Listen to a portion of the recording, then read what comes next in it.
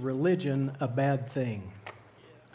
So, as you might imagine, I'm going to be using the word religion quite a few times in this message. So, I want to just say a word about the word before we get started. For the past several years, I've tended to think of religion more in its negative connotation than in its positive connotation. Dorman has mentioned in the pastor's meeting, and I think perhaps even from here, that the root meaning of the word religion means to bind. And in fact, that's true. Religion comes from Latin, about 2 or 3 different parts of Latin, and it literally means to bind again. In fact, that L-I-G in the middle of religion is where we get the word ligament from. The ligaments that bind the bones together. So it literally means to bind. So here's the question for this morning. Does the word religion always refer to something that's negative or bad? Let's look at James 1:26, and we'll see an example of the use of the word in the Bible. If anyone thinks himself to be religious and yet does not bridle his tongue, but deceives his own heart, this man's religion is useless, worthless. So there's an example right out of the Bible where the word religion is used in a negative way. But also notice, James is not broad brush painting all religion in a negative way in this verse. He's just saying that this man's religion, someone he's referring to, maybe either a hypothetical person or an actual person he's thinking of, but he says this man's religion is worthless.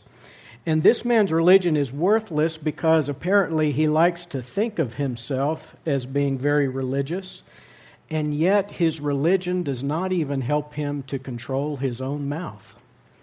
So that's why James said it's worthless religion. That kind of person he's talking about may be someone who goes through the outward motions of religion very faithfully, may do them very well, but it hasn't changed his behavior.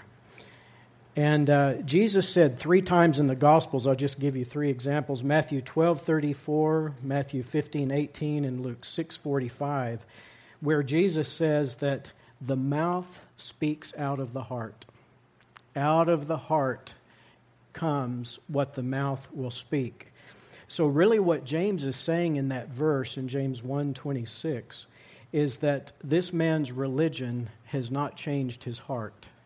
Because if his heart had been changed, his mouth also would have been changed. And if you've been around here very long, it's around here somewhere, we know change doesn't work. But before we decide that the word religion always is referring to something negative, let's look at the very next verse in James chapter 1. Verse 27 says, "Pure and undefiled religion in the sight of our God and Father is this, to visit orphans and widows in their distress, and to keep one unstained by the world." So we see in this verse that there is such a thing as religion that is pure and undefiled. So I'm simply trying to point out, as we start off this morning, that the English word religion can be used and is used to mean something positive as well as something negative.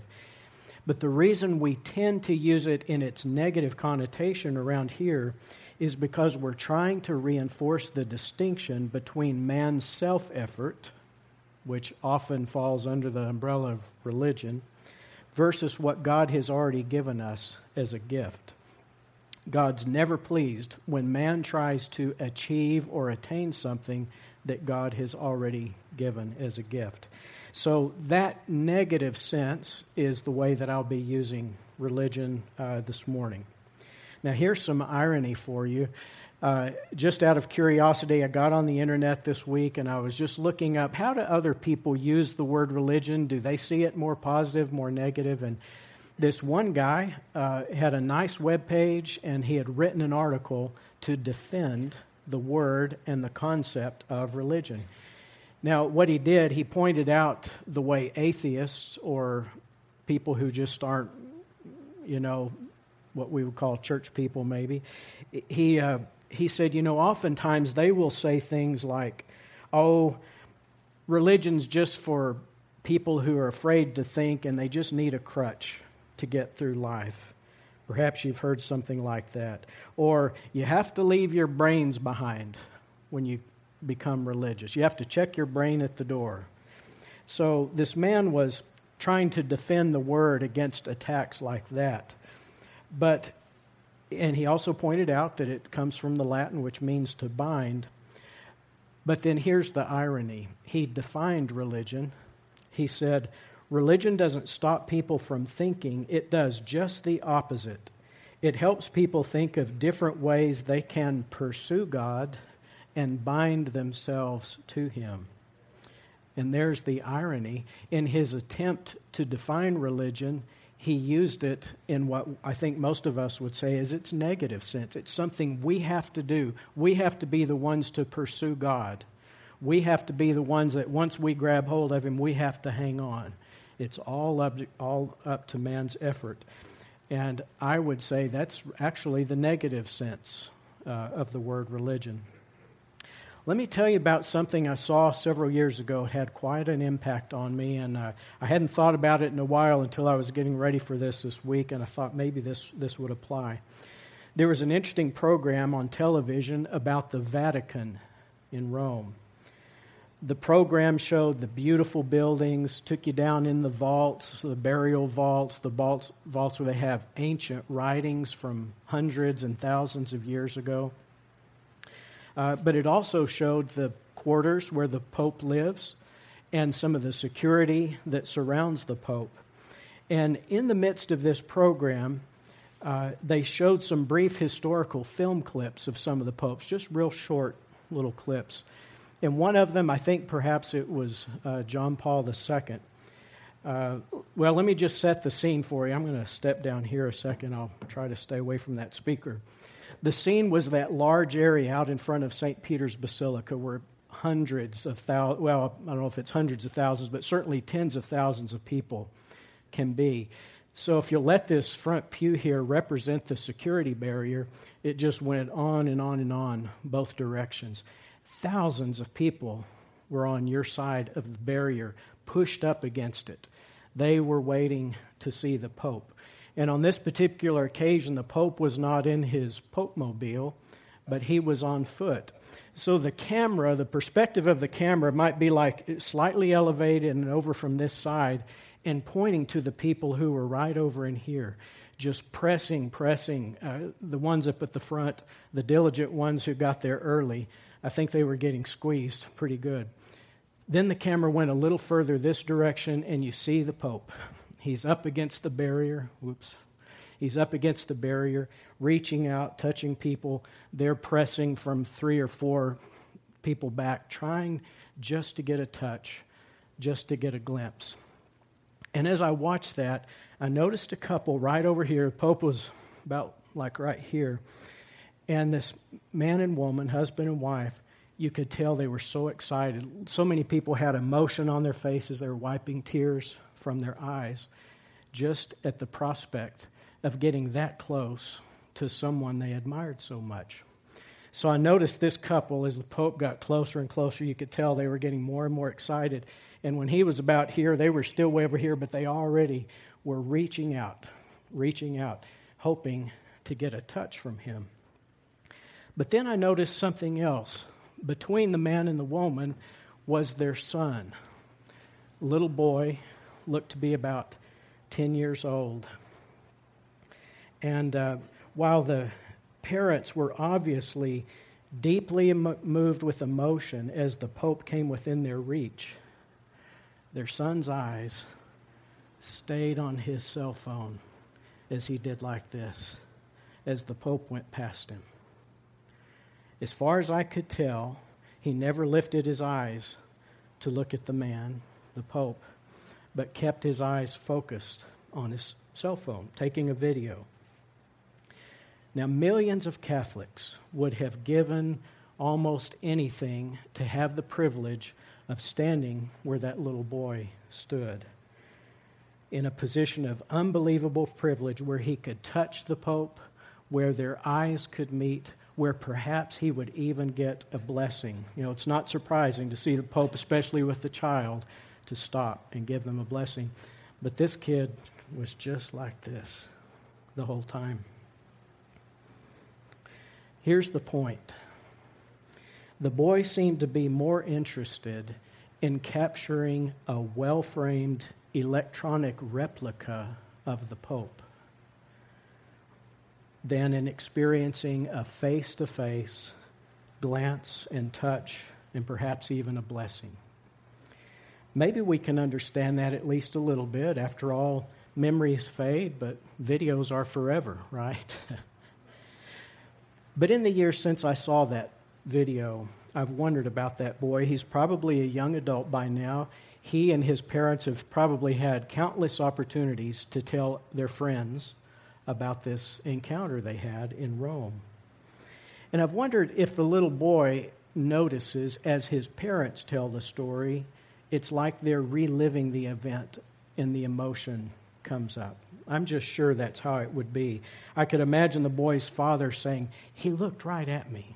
The Pope looked right at me," as we shook hands. Maybe his mother says, "You know, our eyes met. For a brief moment, there was no distance between us, and he even squeezed my hand."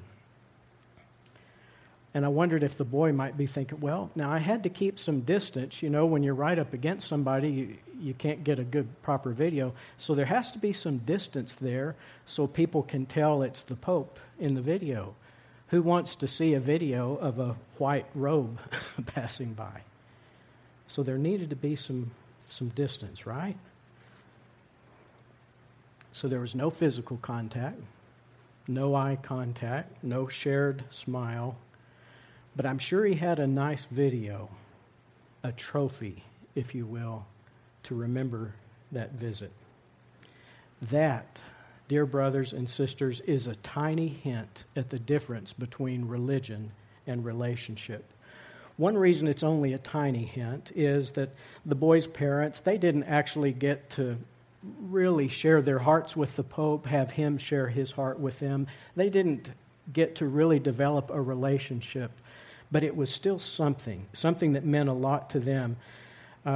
You see the point? The parents wanted that point of human contact with the man, whereas the boy wanted documentation to show that he had at least gotten close.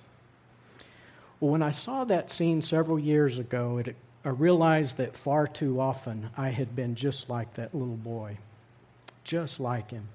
What I mean by that is it's so easy for me to get absorbed in the mechanics of Scripture study. I love it. I just love it. And get absorbed into listening what others have to say about him or what other teachers have said about Jesus, that I could become satisfied, I realized, with capturing and maintaining a well-framed theological set of thoughts about Jesus instead of being satisfied just to be in his presence.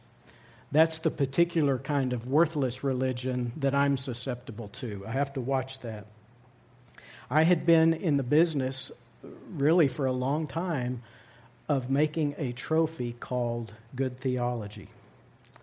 Now, I was really put in my place a couple of years ago when Marilyn and I heard someone say, you know, one thing you're never going to hear when you get to heaven is, congratulations, you achieved perfect theology during your time in earth. I don't think any of us, anyone, will hear that. So if I pursue theology study for the sake of having good theology, that is worthless religion. It needs to be pursued because it brings us closer to Him. That form of religion, by the way, will change your heart. It will make it very prideful. Jesus accused the Jews of that very thing in John 5:39 when He said, you search the Scriptures, you think that in them, in the black and white, you're going to find eternal life. But those Scriptures point to me, the giver of life, and you refuse to come to me that you may have life. See, they were also out for that trophy, these Jews were. Jesus was saying you'd rather be experts in what the Scriptures say about your Messiah than in actually knowing your Messiah. You see, they were guilty of committing premeditated, first-degree religion in the negative sense of that word. So we've seen the word religion literally means to be bound again, and those religious leaders chose to be bound to a code of conduct and bound to scriptures about and facts about the coming Messiah. They very much loved the idea of the Messiah who was to come. Once the Messiah came, they weren't so interested. It was going to upset their apple cart too much. Their trophy was to be highly regarded because they could speak intelligently about the Messiah who was to come. In the process, they kept their distance from the real Messiah who had come and who longed to bind himself to them. That's what religion will do to a person. The seed for this message got planted a few weeks ago. I think it was in pastor's meeting, maybe, is when I first read this. But I read the opening sentence out of a book, and when Dorman heard it, he said, "Okay, John, that's what your next message is going to be about." So here we are today. But here's the sentence. It's really a profound sentence. It's short. Religion, of course, this guy's using it in that negative sense. Religion thrives on two lies: distance and delay. Religion thrives on two lies: distance and delay. The author of that book was saying that religion consists of self-effort to impress God or to impress other people, but that those efforts, our own human efforts, can never satisfy. They'll never be fully satisfying. As a result, it always leaves us with a sense of distance between us and God. And what religion says is, it's up to you to close the gap. And until that happens, this is where the delay comes in, until you close the distance by your behavior, your good behavior, you're not going to get the fruit of that relationship with the Lord. So, again, religion thrives on two lies: distance and delay. You know where the first example of that kind of religion shows up? Genesis 3, in the garden, Adam and Eve sinned. And what did they do? They immediately realized they were naked, and they went and performed a little religious observance called covering yourself. Out in the world, they have a little different way of saying that, but they were covering themselves with fig leaves by their own efforts. But at the same time, let me put it this way, if that covering had really done the job, they would have just marched boldly up to Jesus when he came in the cool of the day. When he called to them, they said, "Here we are." They knew there was still something wrong, something deeper than just the external had gone wrong that could not be covered by fig leaves. So they were afraid, they hid themselves. You know the rest of that story. In that instance, they wanted distance between themselves and God. They would have been just fine if he had not showed up that day. Give us some more time here to figure out what we need to do. There's another example, though, of this kind of religion in the Bible. In the second book of the Bible, chapter 19 of Exodus, we read about Moses coming down from Mount Sinai. He's brought with him the words, the commandments that God had given to the people. And in Exodus 19:8, we see what they said about this. All the people answered together and they said, "Oh, well, all the Lord has spoken, we will do. Sure, we can do that. No problem." One chapter later, chapter 20, verse 21, so the people stood at a distance while Moses approached the thick cloud where God was. In the amount of time that passed between chapter 19 and chapter 20, they had decided, we're not doing too well meeting all these requirements that we promised God we would do. They sensed a distance spiritually, and so they maintained a physical distance because they were afraid. Distance and delay, two lies that religion thrives on. And from the first two books of the Bible, we already see two examples of many, many others in Scripture of people maintaining distance because they thought it was up to them to meet His standard of perfection. Well, if it's true that delay and distance are two lies that religion uses, maybe we can turn the tables. Let's use that information about distance and delay as religion detectors. Let's try it out. When you read a Christian book or you hear a sermon or a Christian teaching, and especially when you listen to Christian music on the radio, now that you have your antenna up, begin to notice, do any of those books, teachings, songs give you a sense that there's a distance that needs to be closed between you and God? I think you'll be surprised how often it happens. By distance, I mean there's just something you have to achieve in order to get more of God, or there's a standard of behavior you must meet before God will be pleased with you. A level of holiness you have to attain. In other words, it's up to you to close that distance. Dorman sometimes quotes a line or two from that song, I'll Fly Away. Yeah. One glad morning when this life is over. Now, we all know when this life, that in this physical body, when it's over, it's going to be great. It'll be heaven without all the baggage that we're carrying around. So I'm not trying to knock that at all. But the kicker line from the song is just a few more weary days and then.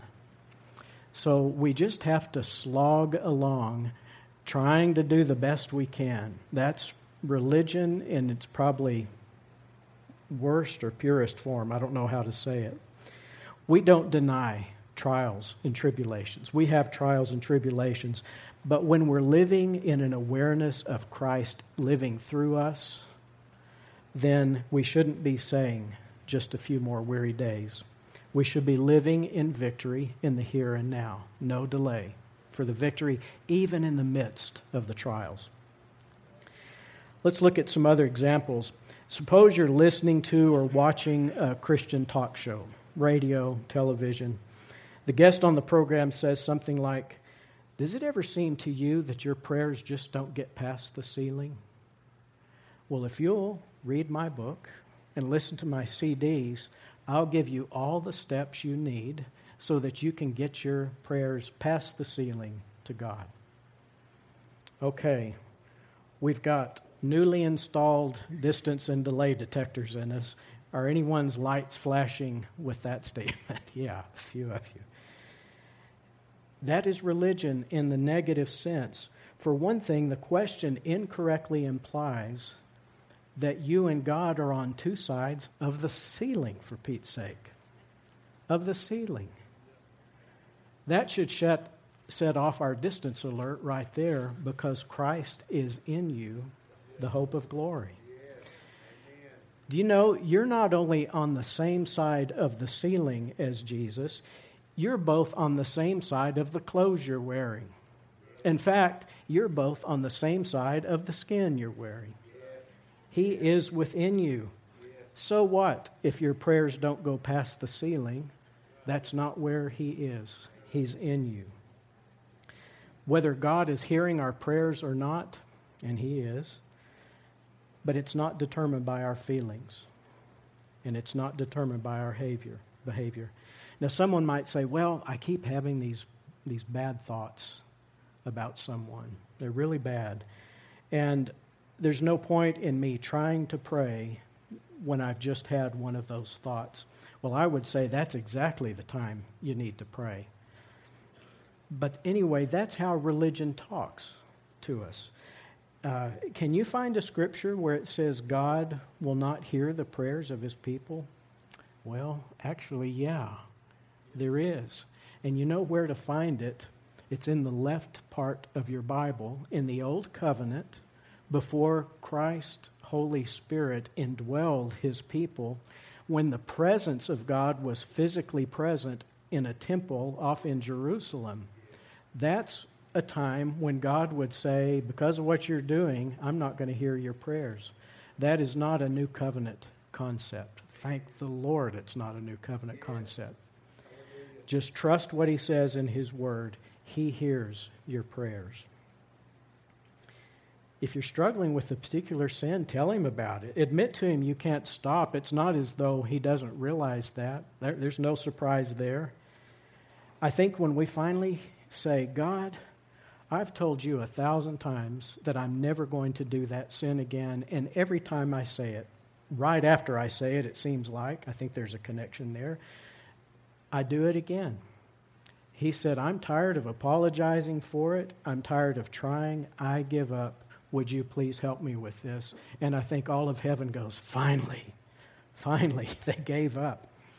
And God will begin to work in you to remove that sin from you. It may take a while, but here's the good news. In the meantime, he's not put off by your sin. He's not put off by it. Trust him in it. Let him take care of it. That's not religion. That's called Christ in you, the hope of glory. That's called, it's no longer I who live, but Christ lives in me, and the life which I now live in this fleshly body, I live by the faith of the Son of God, who loved me and still loves me and gave himself for me. Here's another example. This past week, I briefly examined a book off the shelf that promised to teach believers how to be strong in the spirit realm. Well, we all want that, don't we? We want to be strong in the spirit realm. In the table of contents, there was a chapter. The title said that if you want to be strong in the spirit, then you must first crucify your flesh. Any lights flashing, distance, delay? Both those lights should be flashing intensely. The Word of God says you have been crucified. You were crucified with Christ, past tense. Romans 6, Galatians 2:20. Now, there might be some very helpful things in that book. With any Christian book, we need to be able to eat the meat that's there, spit out the bones. But it's helpful to recognize the bones so they don't choke us. That author would have you believe that there's a distance between you and spiritual power. Well, guess what? Spiritual power is a person, not a thing. Jesus is spiritual power. But I'm sure the author would go on to say that since there's distance between you and spiritual power, then there's going to be a delay in you acquiring spiritual power because you're the one who has to close that gap, and that's what this chapter is about, telling you how to do that, the steps you need to take. The delay allegedly will last until you get your act together and get your flesh crucified. Distance and delay. Any spiritual power we ever have is not really us, it's Christ in us. Now here's one. You are the righteousness of God in Christ. Any red lights flashing? That's 2 Corinthians 5:21. You are, right now, the righteousness of God in Christ. No lights, just rest in peace. Some evangelism books would have us believe that when we die, we'll be met at the gates of heaven by Peter or an angel or maybe even Jesus himself, depending on who's telling the story. And once you're there, according to those authors, you will be asked this question: why should I let you into heaven? Well, I don't know about you, but both my lights are flashing. I don't like to use the word hate, but I hate that question. I've seen it mess some people up.